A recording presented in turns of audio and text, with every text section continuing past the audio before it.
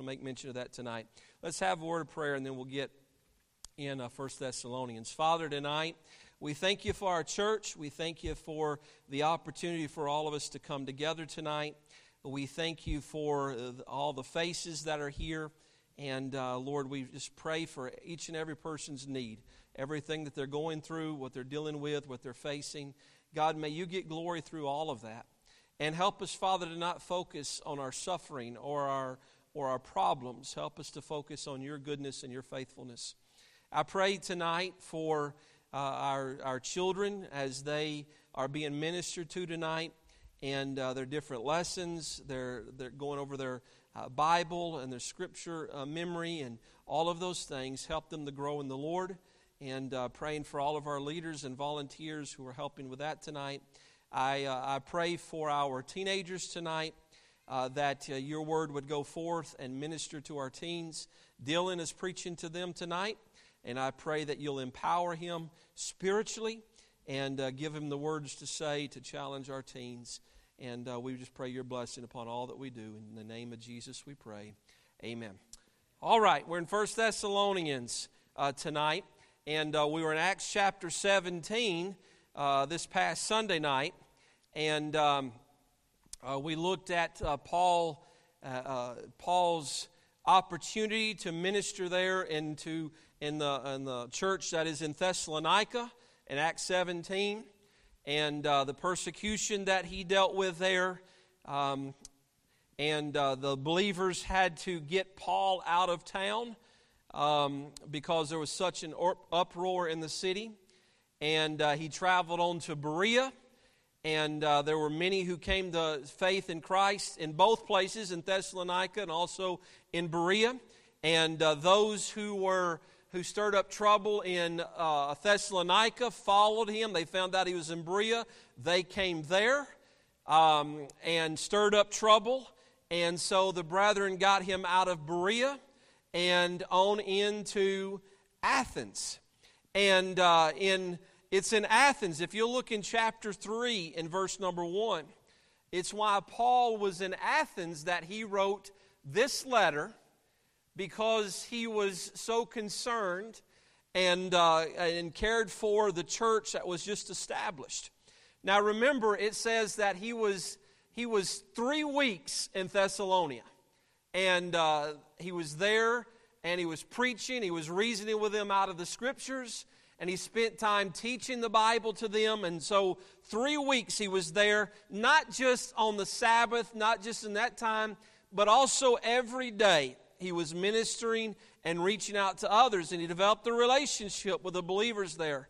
And many people came to Christ in that short time.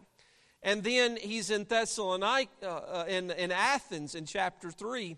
And it says, "Wherefore when we could no longer forbear, we thought it good to be left at Athens alone, and sent Timotheus, our brother and minister of God, and our fellow laborer in the gospel of Christ, to establish you and to comfort you concerning your faith, that no man should be moved by these afflictions, for yourselves know that we are appointed thereunto." And so he sent Timothy back to Thessalonica. And Timothy has this letter in his hand as he goes back and he ministers to the church there. And I want to focus on chapter 2 tonight, but let's go back to chapter 1 and read some of that as we lead into chapter 2. Of course, his greeting, he says, Paul and Silvanus and Timotheus. Silvanus, of course, is Silas, and Timotheus, of course, is Timothy. And so he's writing on behalf of his team, and he says, "Unto the church of the Thessalonians, which is in God the Father and in the Lord Jesus Christ. Grace be unto you and peace from God our Father and the Lord Jesus Christ." Just in that one verse, he is mentioning how the church is in union with Jesus Christ, that we're no longer apart, we're no longer on our own, but we're unified into the body.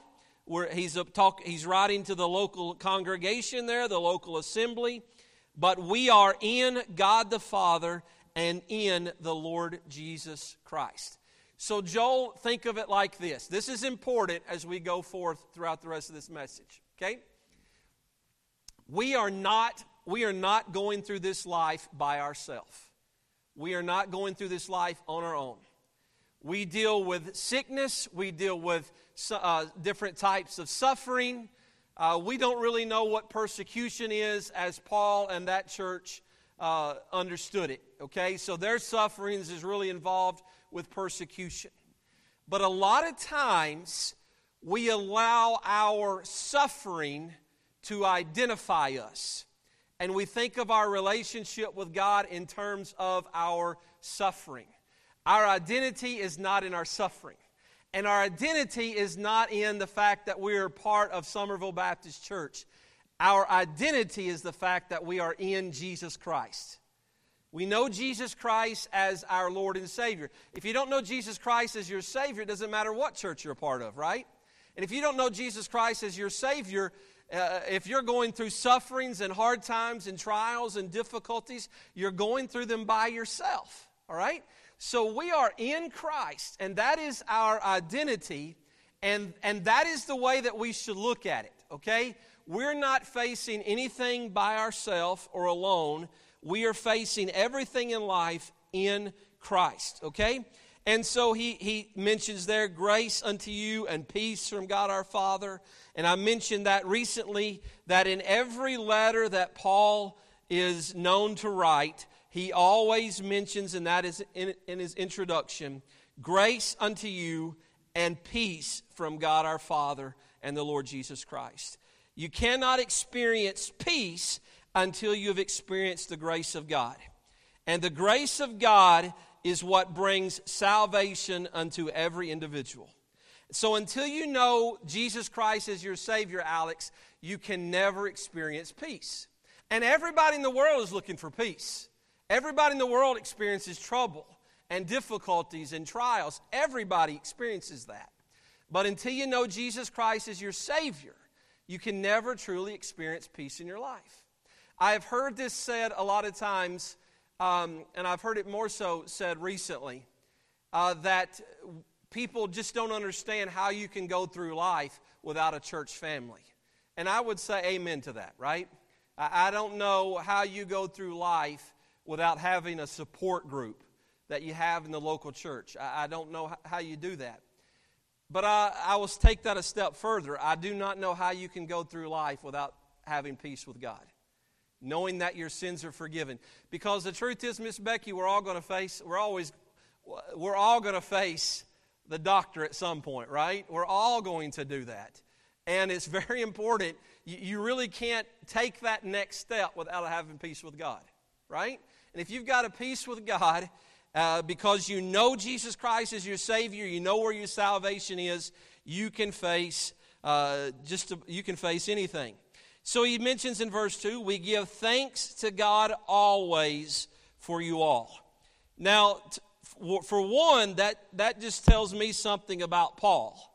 Because Paul didn't spend a year with these people. He didn't spend a long time with these people. But they had a common bond. And it was something special to Paul. And so when Paul is writing this letter, he says, I thank God for every one of you. I imagine he didn't know every one of them's name. But he appreciated the fact that they let go of their idolatry. They let go of their God, their false gods. They let go of everything in their life that kept them from the Lord. And they were willing to lay everything on the line to accept and follow Jesus Christ. And that is a special relationship. And so Paul is saying there, listen, I thank God for each of you. And I make mention of you, we make mention of you in our prayers. And when they do so, Paul often likes to use the word remember. He does it with Timothy. But he says, remembering without ceasing your work of faith, your labor of love, and your patience of hope in our Lord Jesus Christ, in the sight of God and our Father. So he remembers, he mentions those three things in particular, and that's a whole message in itself. But their work of faith we'll see in verse number 8 in just a moment. Their labor of love, they genuinely went out of their way to love one another. You can read about that in chapter 4 in verses 9 and verse 10. And then their patience of hope. Our hope is not in like we often think of a hope so situation. Our hope is putting everything on God and expecting Him to take care of it.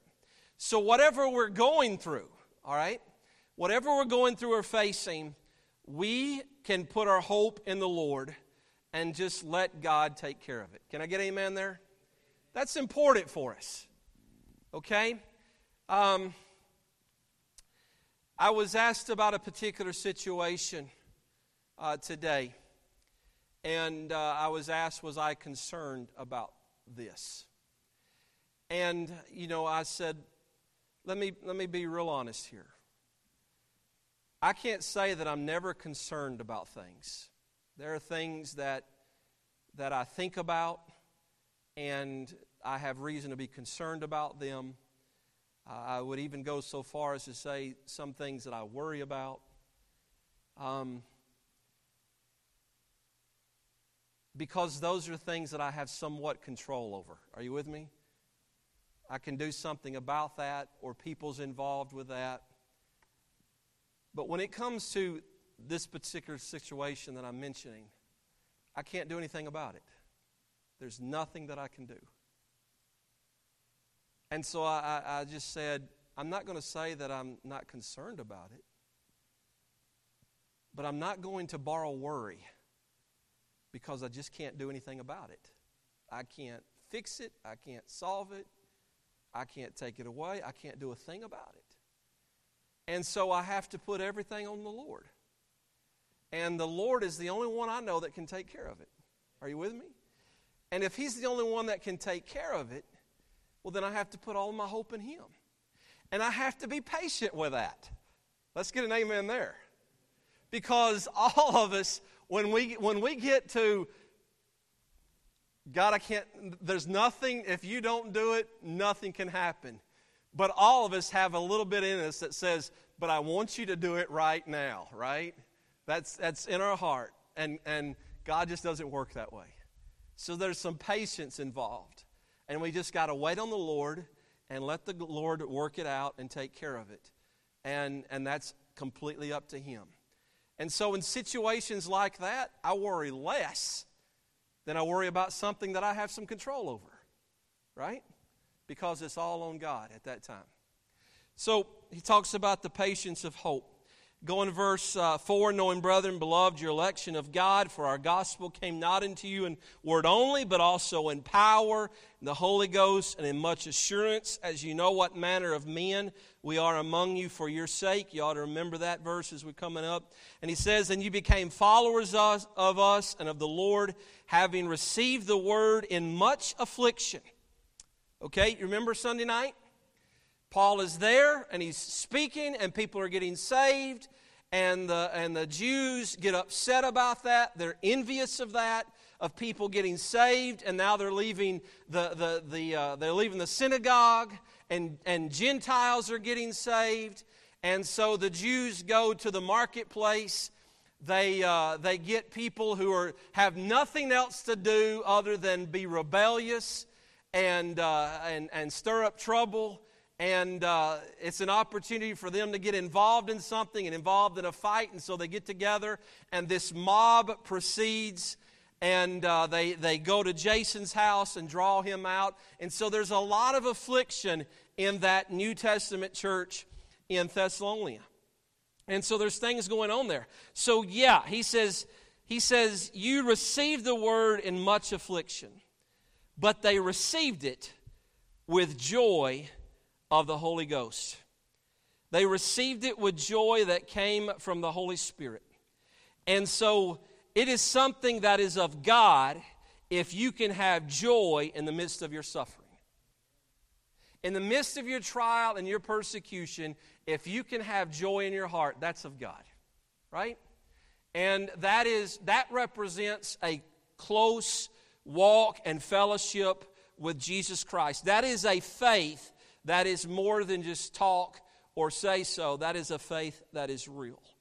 They received it with joy of the Holy Spirit. So that, verse 7, you were examples to all that believe in Macedonia and Achaia. Verse 8, for from you sound out the word of the Lord, not only in Macedonia and Achaia, but also in every place your faith to Godward is spread abroad, so that we need not to speak anything. Their faith in that local church impacted the entire region. People heard about them, heard what God was doing there, and Paul says, I don't have to go anywhere and talk about you and what God is doing in your church. Your faith is going outside the walls, outside the city. It is reaching the uttermost. That's an impactful church. For they themselves, verse 9, show of us what manner of entering in we had unto you, and how you turned to God from idols to serve the living and true God, and to wait for His Son from heaven, whom He raised from the dead, even Jesus, which delivered us from the wrath to come. I love the song, Turn Your Eyes Upon Jesus, don't you? And look on His wonderful face. When we keep our eyes on Jesus, when we realize what we've been saved from, what we've been forgiven from, what we've been delivered from, when we realize that and we keep our eyes on the Lord and what God has done for us, it impacts everyone. It impacts even if we're not even talking to them. Our faithfulness in the midst of our trials and our sufferings, our tribulations, whatever they may be, God gets glory from that. So let me say that one more time before we move on. Whatever we're dealing with, when we keep our eyes on Jesus Christ, and I look right here on my pulpit, and it says, we would see Jesus. If we keep our eyes on the Lord and our faith, and we look to Him, and we recall all that Jesus has done for us, and our faithfulness in those difficulties, people see Jesus in our life, and it impacts our generation. Chapter 2. Let me give you this tonight. Don't allow the struggles to diminish the passion. Because he writes in verse 1, Ye for yourselves, brethren, know our entrance in unto you, that it was not in vain. But even after that we had suffered before, and were shamefully entreated, as you know, at Philippi, we were bold in our God to speak unto you the gospel of God with much contention. So he reminds them, he obviously, according to these two verses, had told them, had testified to them what happened in Philippi, their imprisonment, their lashings that they took, 39 lashes, the shackles that they had in the prison, and what they had dealt with. They were shamefully entreated, not because they were guilty and done things wrong, but simply because people didn't like their faith. He says, we told you about those things. And yet we enter into Thessalonica. We enter into this new crowd with new faces. And we are still bold in our God to speak to you the gospel of God with much contention. It was not easy. We look for easy opportunities, don't we, Vanessa? We look for easy opportunities. I remember years ago there was an evangelist in our church preaching a revival, and his children were very small, and they went to it wasn't a Walmart, it was a grocery store, and his son wanted to pass out a gospel tract to the cashier. And so the dad was walking through the grocery store, and it was back in the day where there was a cash register there was a clerk at every cash register. You remember those days? That was a long time ago. I bet Brandon's never seen that. You know, back in the day where everyone wanted to help you when you went to check out. And so he went through there, and he was looking for the happiest, most joyful clerk at the register. And he saw this gentle, older lady with a smile on her face and joy that was represented, and he decided to go through that line because he wanted somebody, you know, if his son was going to give it to somebody, he wanted to encourage them, not discourage them. And so they got in line, and when they were next in line, a clerk came with her little cash drawer, had the older lady leave. She slammed her drawer down, was obviously not happy to be at work. It was, you know, and he thought, oh my, this is going to be a situation. And he looked at his son, and he didn't want to say, son, you don't need to do it this time. He wanted to do it, and so he let him do it. So they put all their groceries on the line there, and when she got through checking everything out, the little boy reached up and handed her gospel tract, and she took it, and she looked at him, and she just smiled. I think it made a big difference in her day, right?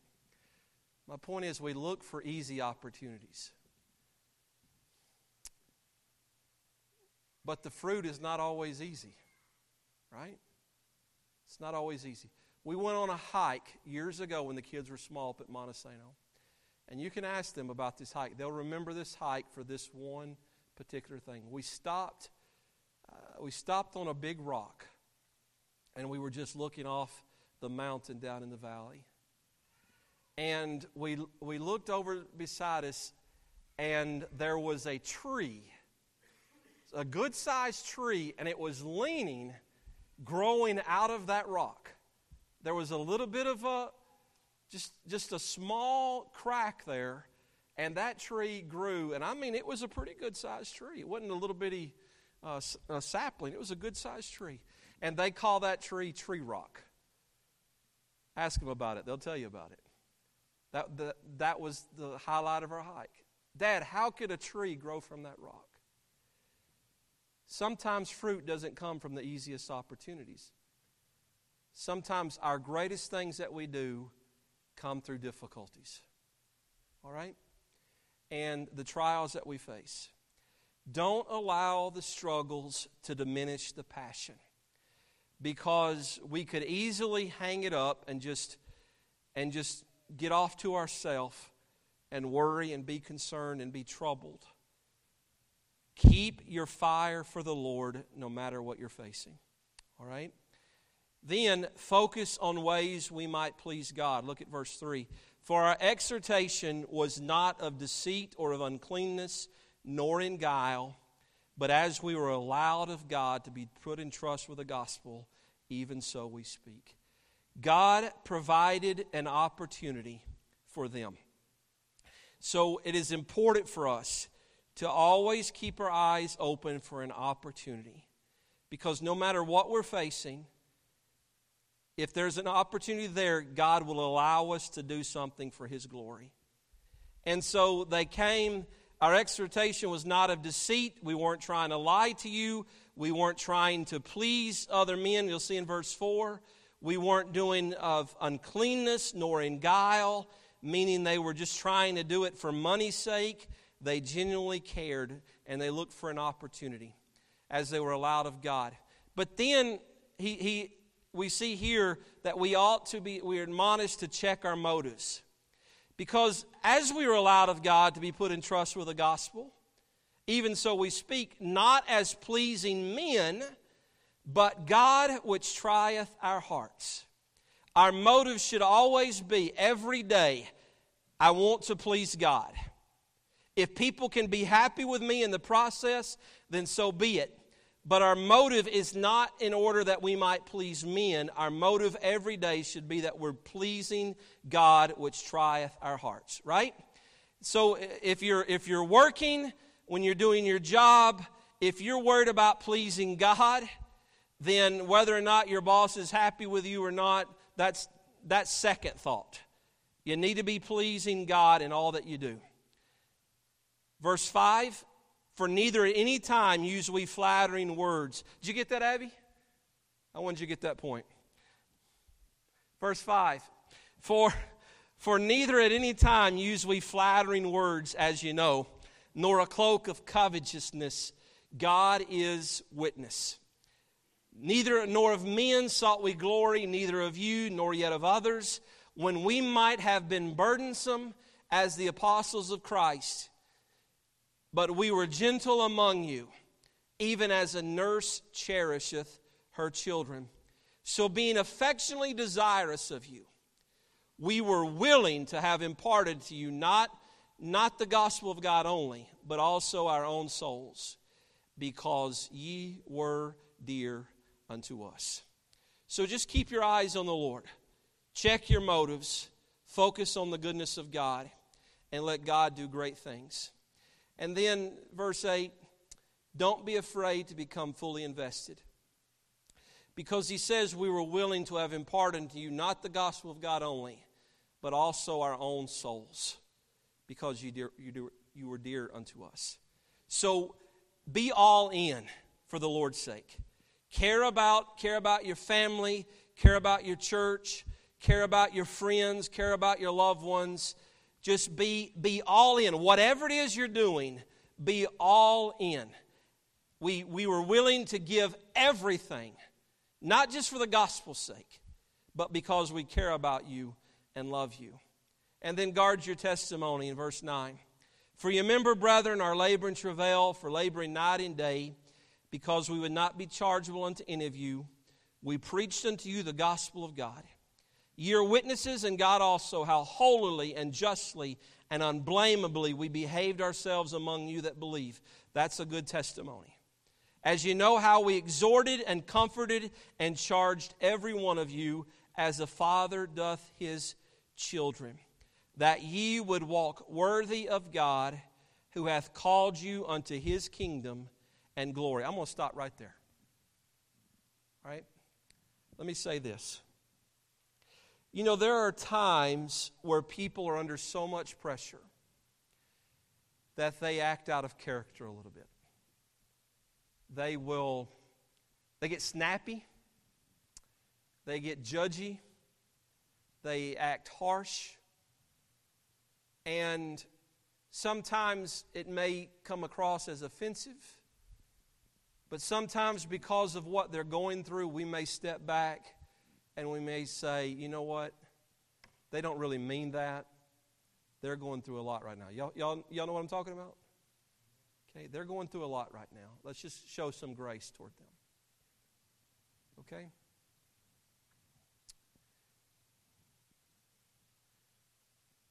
But Paul didn't do that.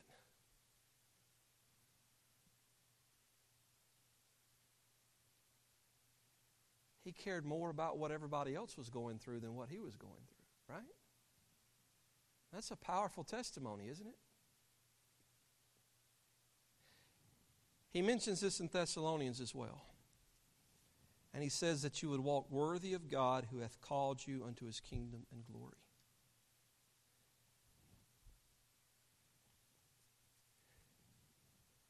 How do you walk worthy of God?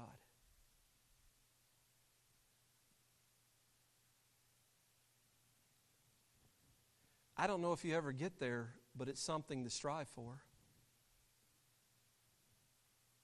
It is something to strive for. I'll give you a lesser motive. When I was a rascal, not for a short time in my life. I was a really good kid until a lot of my uncle passed away. A lot of things went south my senior year of high school. And I made a lot of bad decisions. And to tell you the truth, Brandon, I just got to the point where I just quit caring. You know what I'm saying? I just quit caring. I got tired of doing everything the right way. I just quit caring. And of course, my family wasn't in church. And so I just said, forget this. I'm going to do my own thing. Made a lot of bad decisions. And that went on for a couple of years. And right after I graduated high school, I've told this story. I'm not going to go into it in much detail, but some of you haven't heard it. I had a very close friend who always did everything the right way.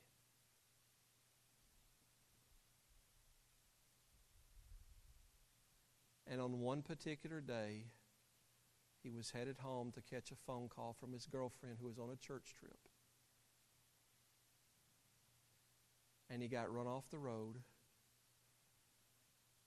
and it overturned, threw him out, and landed on top of him and killed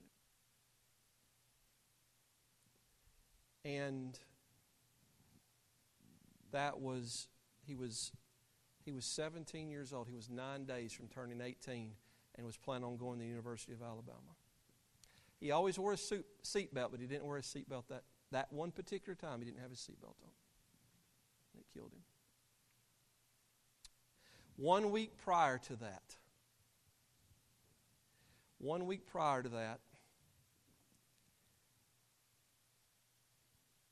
I had made a mistake.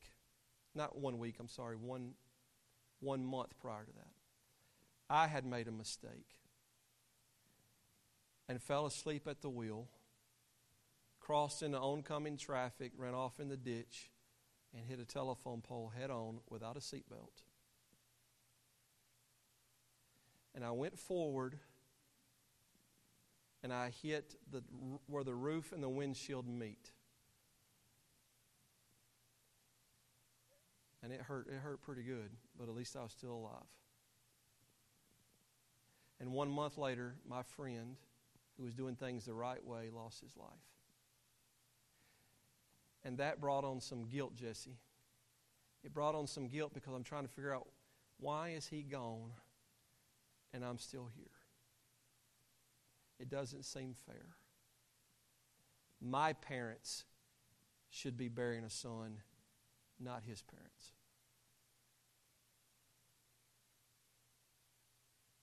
Why would God do that? Now, I didn't have any answers.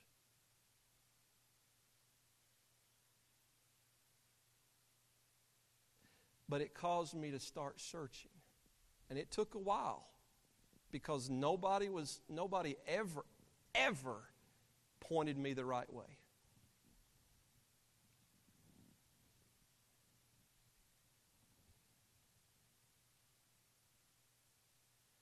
And to this day, I still think of my friend. And I still at times go by the cemetery and stop by. And I think of this thought every time.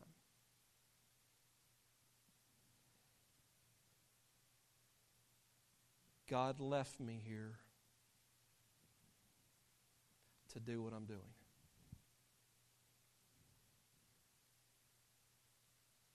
And with the life that I've been giving, I think of this verse as well as the one in 2 Thessalonians. God, help me to walk worthy.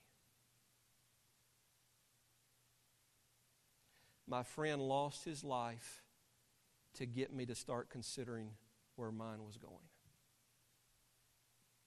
God, help me to walk worthy of his life. Y'all got me? Help me to live my life worthy of what it cost him.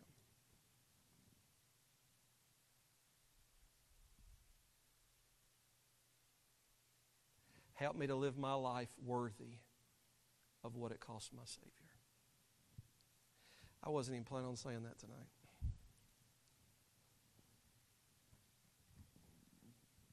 We go through hard times. We go through trials. We go through tribulations. We suffer. We're afflicted. We go through a lot of things. It's pretty much all of it is different than what the Thessalonians went through.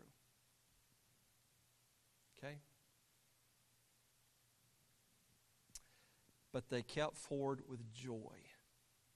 And their joy had an impact.